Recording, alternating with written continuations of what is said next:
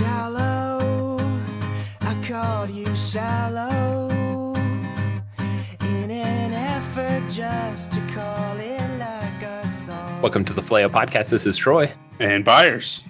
And we are here with another deep thoughts on shallow subjects. And if you listen to our Hunger Games podcast this week, we gave a little bit of a sneak preview that we're going to be talking about our top 5 young adult novel movie adaptations. And the longest name for a top 5 we will ever give you, we promise. From the years 1995 through 2000. No, just kidding. So we decided that since Hunger Games was right in the throes and probably the height of the YA novel craze, that we thought that we would do some of the top 5s that went along with this. And before we even got started here, we said, we don't ever talk about these movies, so this is going to be a very fun. This is a wild card round right here, right? Like I don't anticipate that we're going to be like, we might have a couple on each other's, but I'm excited that we're going to vary wildly like we did in the Jim Carrey one, which was completely unexpected. That was a shocker. Yeah, how far we've been disowned by people for that one. Yeah, but we're sticking by our lists. Sorry, The Mask is good. It's not top 5. Yeah. So we're talking to you, Lori. He's talking to you. I'm not. No, that was all me, not Troy. Just Byers. All right. Let's get this started with a quick caveat. Yes. We did childhood movies, and we included Harry Potter in childhood, our top 5 childhood movies, and we did like the whole series. And so in the vein of, or in the service of not putting Harry Potter on every single top 5 that it could fit into every single genre, we're going to just say Harry Potter is now like sidelined, unless we feel the need to bring it back. And everyone knows that we love Harry Potter, we love Lord of the Rings, we love Star Wars. So it's going to be hard to not like throw those into each one of these. And so we're going to give that caveat here that we already burned it on the childhood adventure movies. So we're going to say, fine. Not on this one. Plus, if you walk into Barnes & Noble, there's a young adult section. Harry Potter's not over there. It's over with the kids' books. The young adult section is that spot where there's like, everything's black. Like 90% of the book covers and vampires are black. Vampires and lycanthropes. Vampires and zombies and werewolves. Werewolves. Yeah. So, all right, let's get started. What do you got for number 5? My number 5 is Maze Runner, which I'm told these are very different than the books, the movies. I have not read the books. I'm told very different.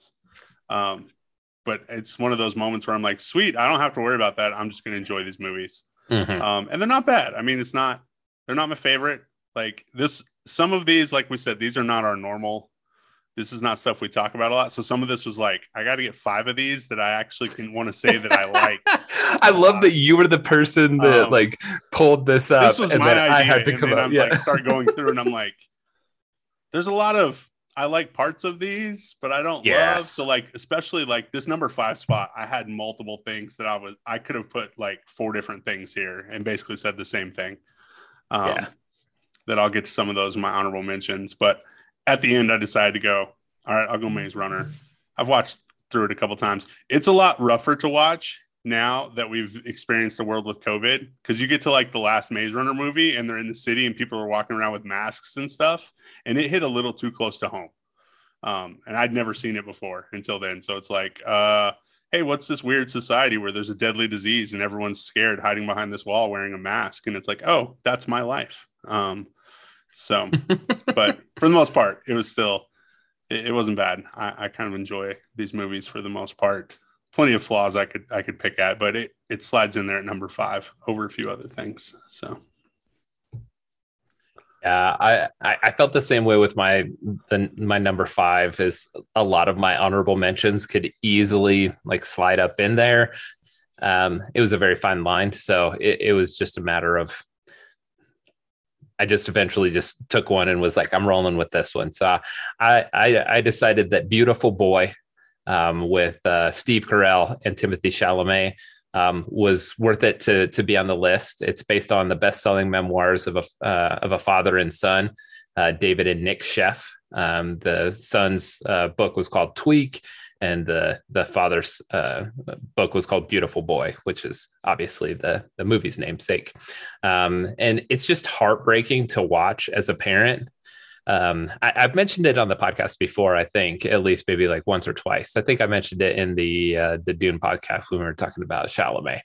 But it's ultimately one of those movies that you need to watch to prepare yourself for the potential of what can happen with your kids, and just have an appropriate, an age appropriate discussion on difficult topics. I mean, I think that in the next like year or two, like I'll sit down and watch it with Xavier as he gets into like high school or maybe like 8th grade or something like that, because he's already asking some of these types of questions, and I just want to make sure that he sees the impact that it can have on a family and a person that just doesn't think about the way the negative side effects of drugs. A lot of kids are just idiots. They're like, oh yeah, drugs are cool.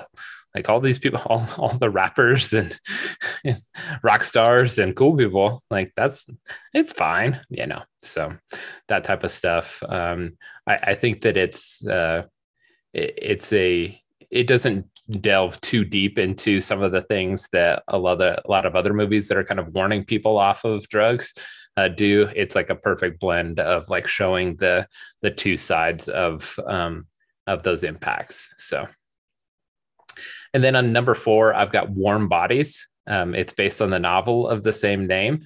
I didn't have any expectations of this movie when it came out. Like, I've talked before about like how I'm like okay with zombies, even though I hate like the horror genre for the most part.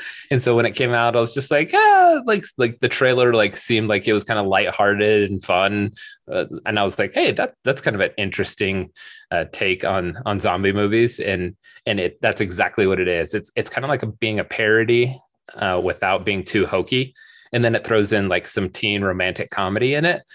Which is kind of like my sweet spot for like guilty pleasures.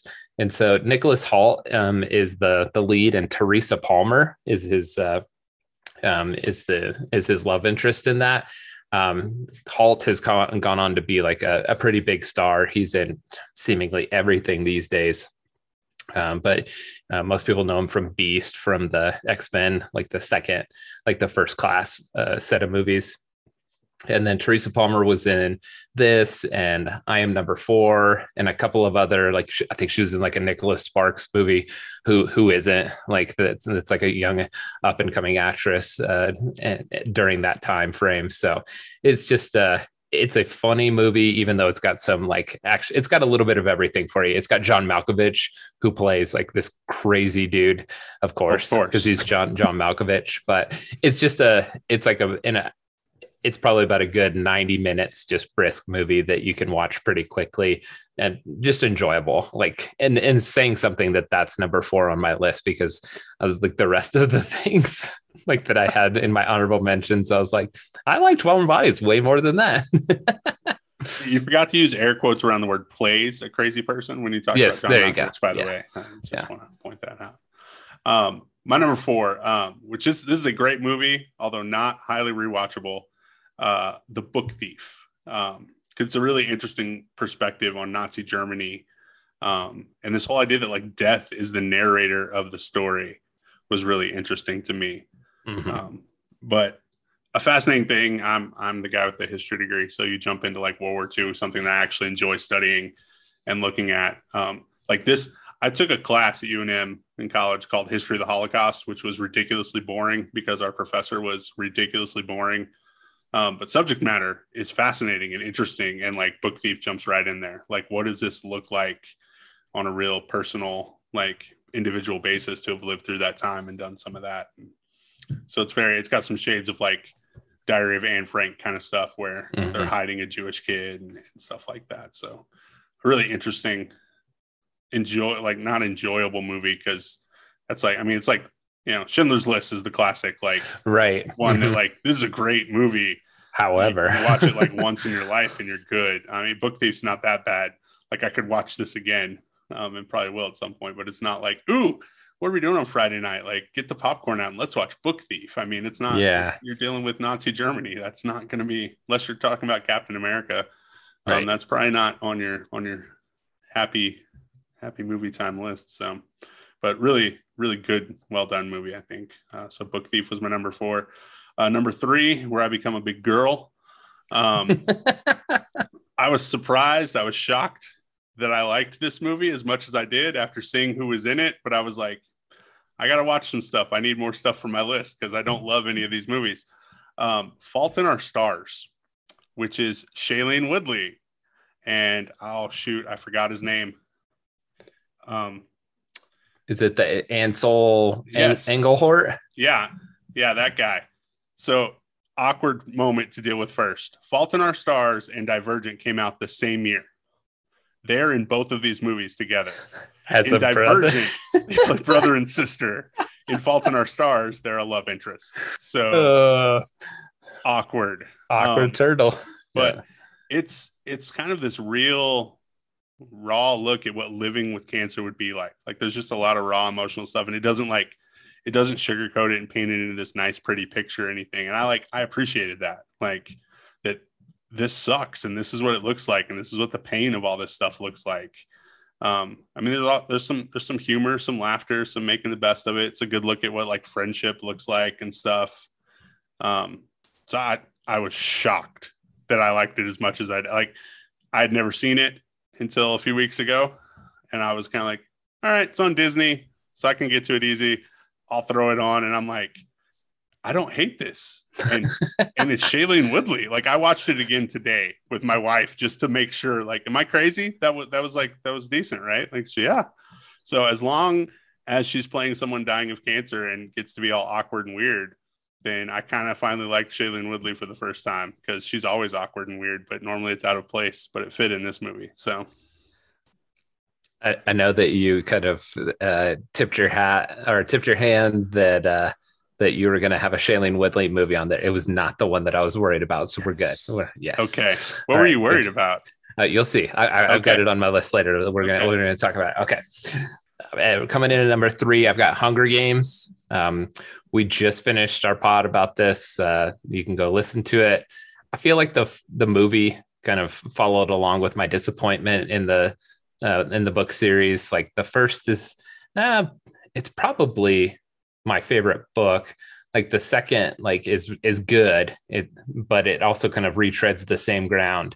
And then the third just kind of like, it gets into like groan inducing stuff. Like, I mean, the action, the revolution, and the love story, like, you're like, yeah, this is like, okay, I can see where this is going. And then it just doesn't, in my opinion, it doesn't deliver. It delivers on some of the stuff, but it doesn't deliver on all of the stuff that you kind of built up by like the anticipation from the first movie and the first book. So if you want to listen to more on that, you can go listen to us for like an hour and 15 minutes, like, instead of 5. Yeah. So, okay. And then I've got number 2. He's Ender's Game, based on the novel of the same name. It's an Orson Scott Card novel. It's much better. The novel is admittedly much better than the movie, but this movie does well enough in adapting a majority of what makes that book great into a good movie. Like, Asa Butterfield is a good lead, and Haley Steinfeld. Those are just really good younger actors propping up a little bit of a weakened screenplay, but like, this movie came out like in a good sweet spot of when the effects were like top notch in order to make this a really cool looking movie based on all of the things that you hear about in the book. I can't imagine how like dumb this movie would have been, like, if it came out like right when that movie was like super or right when the book was super popular, because it would have just been one of those like, oh gosh, like War Games or Tron or something like that, where it's just like, we're gonna look futuristic, and it doesn't look glow right. bracelets on, right? So, but I really like this movie. A lot of people that are like big Ender's Game, like I read the book like right before the movie came out because I'd heard so much, or I'd heard such good things about it. But people that were like big Ender's Game fanatics for a long time were like, "Oh, it wasn't that good." I liked it. So, but that's one of the more. I toyed with putting it number one. I'm not gonna lie. But like I don't know why I like this so much. Like I don't know either. I hated that movie. You hated it. I hated it. I don't even remember why. I just remember we finished it and was like, I just wasted time. That was not, I don't know. I'm gonna have to go rewatch it now. Like, all right, Troy said this was good. I'll give it another chance. I just love a bad day. I don't know. Yeah, I don't even remember. I love the complexity of the story, especially the ending. I don't want to ruin the ending for anybody that is interested in watching it, but it was more than like your typical like, oh, I know exactly how this is going to end, you know. So I'm kind of a sucker for those movies. True. All right, my number two, which is so different from the book it's based on, but still really, both of them somehow really enjoyable. Ready Player One is my number two. It's just like a pop culture reference machine intentionally. You know, if they used to have that tagline on like crime shows and stuff where they'd say like, the events of this story are true, but the names have been changed to protect the identities. Ready Player One is the exact opposite of that. They kept everybody's name and they kept the basic skeleton, like, hey, here's the Oasis, and we all live in this virtual reality world, and the guy that created it died, and we're all looking for his Easter eggs that he left so we can run the company. That's all that the book and the movie have in common. Like, every task that they have to complete to find stuff is different, like, not just a little different, not like I'm nitpicking, like completely different. Mm-hmm. And somehow I enjoyed the book way that they did it, and I enjoy the movie. Like, they're so different, and yet I like both of them. I actually like the way the movie wraps things up better than the book. The book leaves it open, and then they wrote a second book recently, and I did not enjoy the second book. And I'm really glad they ended the movie the way they did, because they can't pull off this second book as a sequel movie. It just wouldn't work. And I'm good with that because I didn't like the second book. So that's my number two. Any movie that you get to include the Millennium Falcon and some Ninja Turtles and back, like, you could just go on and on. It's like any kid from the 80s and 90s. It's just a pop culture just machine, just cranking everything out. So it was a lot of fun. Sitting there with my kids, pointing things out to them, and they're like, Dad, I don't care. Like 100 times, except when the Ninja Turtles popped up, and then my son was interested. And my daughter never cared once, I don't think. So everyone else in my family was like, that movie was weird. And I was like, I loved it. It was awesome. I loved it. And then my number one is Hunger Games. I absolutely loved these books, and I enjoy the ending for the most part all the way through the series. There is something about the very end. I won't bring it up now, because if we ever do the rest of those movies, I'll have plenty to say. About how I would have ended. I'll do the rest of them with you. You just might get a little bit of negativity towards the end. Negative once you get to the last one. It definitely peaks earlier. Mm-hmm. It doesn't go out on the highest note of the whole series by any means, but I enjoy it all the way through.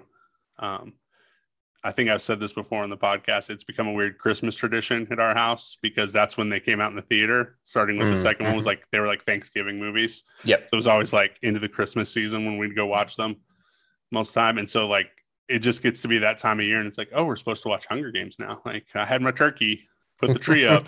Let's watch Katniss shoot people.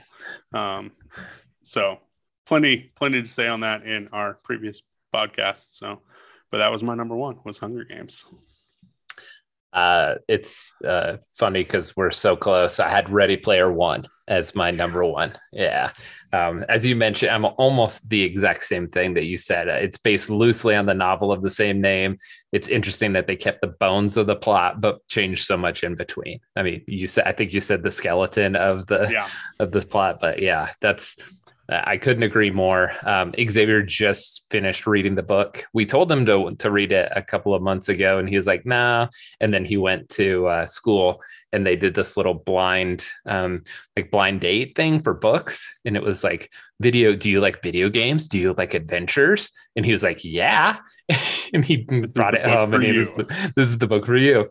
He blazed through it in like a week, and then throughout the whole movie he was like, it didn't work like that, and I even like prepped him. I was like, hey man, this is like really bad, like His like the name's still movie. Wade. Yeah. Right. Yeah, I was like, it's not a bad movie, but it's not the book at all right. Honorable mentions, what do you got? You mentioned this one, I think, yeah, might have actually in one of our podcasts lately, talking about somebody that acted in it. I'm Number 4. Was kind of a really interesting opening chapter. I wish we got the rest of these movies. I almost put it in my top 5, but it was one of those, like, basically my entire honorable mentions list could sub in for Maze Runner, except for like in some ways they all have, well, not one of them that I'll get to in a minute.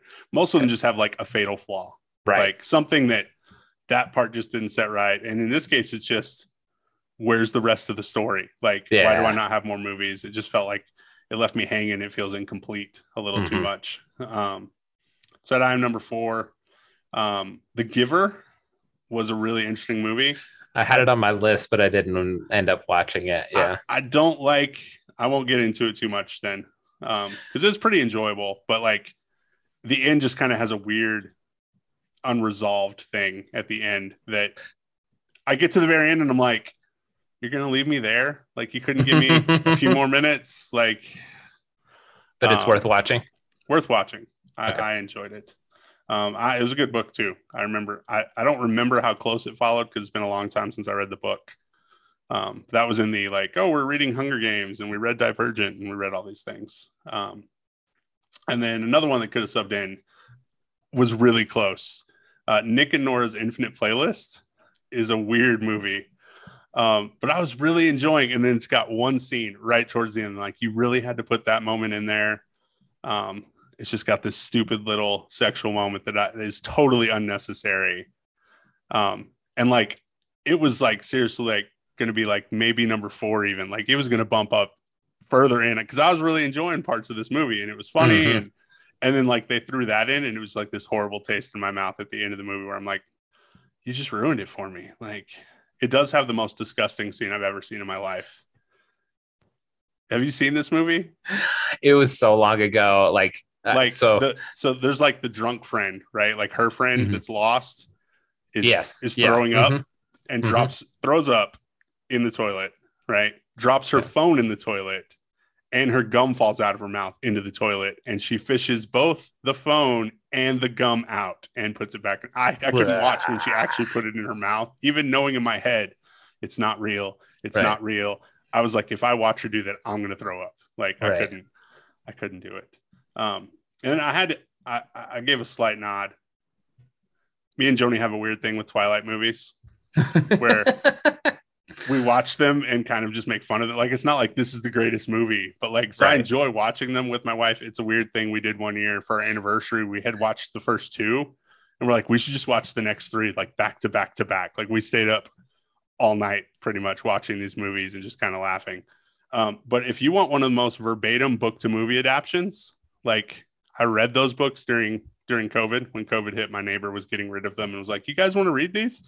We're like, sure, we have nothing else to do. And I'm like, this is like reading a script for like multiple pages sometimes. Like, did they even have a screenwriter or did they just like break this up into lines? Like, just very straightforward. Yeah, so you could tell like those later books are just like, yeah, I don't want to pay a screen or somebody to adapt this. Right. Yeah. We'll just look, that's what she said. Let's just put it out there. Plus, who doesn't like sparkly vampires? So, I mean, there you go. Was that your 5? I think so. Okay. Oh, no, I had Divergent at number 10 because I like the first one, except Shailene Woodley's not good. Like, she ruins it mostly. But the story of the first movie is interesting to me. It's interesting. The first one. It's one of those things where it's like you had a good idea for a book and they made you turn it into a trilogy. Yeah. So like it falls apart quickly after the first first chapter for me, but I I did an honorable mention section, and then I split out like the most disappointing movies of this genre, because I had two like that I was like sitting, and now three, because you mentioned Nick and Nora's Infinite Playlist. So I'm going to go with my disappointing ones first, and then I'll hit my honorable mentions. And if you had some, like, go for it. But Percy Jackson, I read the series before, like, I can literally remember holding Xavier and like reading an iPad at night, like by his nightlight, because he had colic. And that was the only thing that helped me like pass the hours of boredom of like just sitting there holding a kid like that's sleeping in your arms, but as soon as you put them down in a bed is not going to sleep. So I'd just sit there and read those books, and I just destroyed all of them, like in like his first like 3 months of being on this earth. And so I was just like, all right, this is going to be cool. And they're just like, and they have two movies. Like they even got a second movie. Like a couple of movies on my list on my honorable mentions didn't get a second movie, and they squandered both opportunities. And it's just so disappointing. Yeah. So we had Xavier on to talk about Hunger Games and why the book is always better. I could go wake up my daughter right now and let her go on her 10-minute rant about how terrible the Percy Jackson movies are because they get nothing right. She'll start with their ages and she'll just work from there. Yeah. Like, I've heard this speech. I have not read them. I've They're barely good. watched the movies. Yeah. They're kids' books, but like they're good. Like, but I have the speech memorized. I could give you the whole rundown because she goes off on that all the time. She's so excited. Disney's supposed to make a series of Percy Jackson. Nice. And Rick Riordan's helping. Like, that's good. Produce and supposed to, because apparently he has publicly said how terrible the movies are as well. Like, when the author comes out and is like, you screwed up my book so bad. Right. Like, that's a rough beat. Yeah. So that one, I don't know why I was so excited for this. I love Miles Teller early on, and I didn't know enough about Shailene Woodley, but The Spectacular Now was a movie that I was like really looking forward to for some reason. Like, I'm a sucker for like a good like romantic comedy or even just like a more serious movie. And like for some reason I saw like the trailer and I was like, that's the kind of movie that like would be like that hasn't come out in a while, at the time. And like it was just not good. I don't know why I got my hopes up about it looking back on it now. And then the last one of the disappointing. Hold on. I got to go back. They made a movie where they tried to make Miles Teller and Shailene Woodley like a romantic, like they're the loving. Which is funny because they're in the like Aaron Rodgers like. Well, and he's in Divergent. Like, he's the jerk. Yes, right? He's the jerk. He's the one that hates. Like, it's funny. It's like everything goes back to Divergent, and like that weirdness there. Yeah. So and then, yes, he's hanging out in Hawaii with Aaron Rodgers and Shailene Woodley. But Nick and Nora's Infinite Playlist, I was super excited about that. It's like it hits all the notes. Romantic comedy, lots of music. Like, this is going to be good. I can't even remember why I hated it so much. I was just so disappointed in it. But like, it was just not what I expected, and just kind of goes back to like, you're young, you're dumb, you're thinking like a trailer is going to be like as good a movie. And then you're like, nope, I've seen all the good parts of that movie. Like, moving on, unless somebody tells you that it's good. Yeah. Part of it. And this was a little, not necessarily disappointment for me, because I'm not quite the music guy that you are in the same way. Like, they don't really get into the music though. Like, they kind of talk around the music, but they never really just dive in and let it speak. That part was that was also. It's like your annoying. Movie is about an infinite playlist, and you never get to the playlist. Like, there's barely any reference. It's like in the periphery, but it's never in focus. Right. Like, one of my favorite movies is Almost Famous, and it just talks about like, it's a love letter to like the music of the 60s and the 70s. Yeah. And like the title like band that like the guy follows around is a fake band, but they even made music that sounded like the time frame that they were in order to like give it some authenticity. But then all the rest of the stuff is real bands, and they just talk about it all the time. And I thought that it was going to be like a more updated version of that, and it just completely it fell like cataclysmically short. Can I say cataclysmically? I can't actually say Absolutely. it, but it was a huge disappointment. So, all right, moving on to my honorable mentions. My two that didn't get their what could have been sequels. Aragon, like Aragon is a beloved like book series about a boy and his dragon, simplified. But the first movie just struck out pretty hard. I actually liked it. I got it when it came out on like DVD and was like, hey, this is good. And then I looked it up and I was like, hey, is there a sequel? And they were like, box office was so bad that they axed all of the plans to do the rest of them. I was like, oh, okay. Same thing with I Am Number 4. We went and saw it on opening night just because there was absolutely nothing going on. And we were like, cool, why not? Like, this looks okay. And I really liked it, but it is more of a guilty pleasure. You can see all of the holes in it that people can poke through. Timothy Olyphant, always a crowd pleaser. Got you a little Cobb Vanth there. The Perks of Being a Wallflower and Me and Earl and the Dying Girl are two like more dramatic YA movies, which kind of prevents you from really liking or watching them over and over and over again. Perks of Being a Wallflower is just kind of dealing with all the teen angsty stuff. And then Me, Earl, and the Dying Girl, you can like literally substitute all of the things that you talked about with The Fault in Our Stars for that. Very similar. The girl has cancer and like this guy befriends her, like has a crush on her, and like kind of spend some time like going back and forth between his best friend and her, realizing that it's kind of like a fool's errand to get close to this girl that's about to die, you know. And then I threw Twilight on there at the end. Same thing as you. It's like, it's not that bad, but it's not what a lot of people say it is. So I don't know. And the fact that there's just not that much to deal with here. Yeah. Like I was really grasping at straws here to fill out my list a little.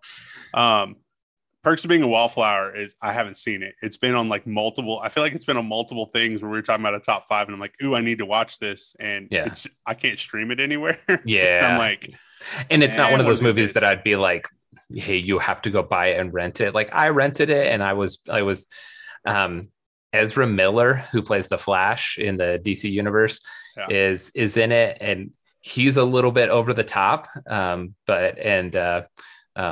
Watson's in it.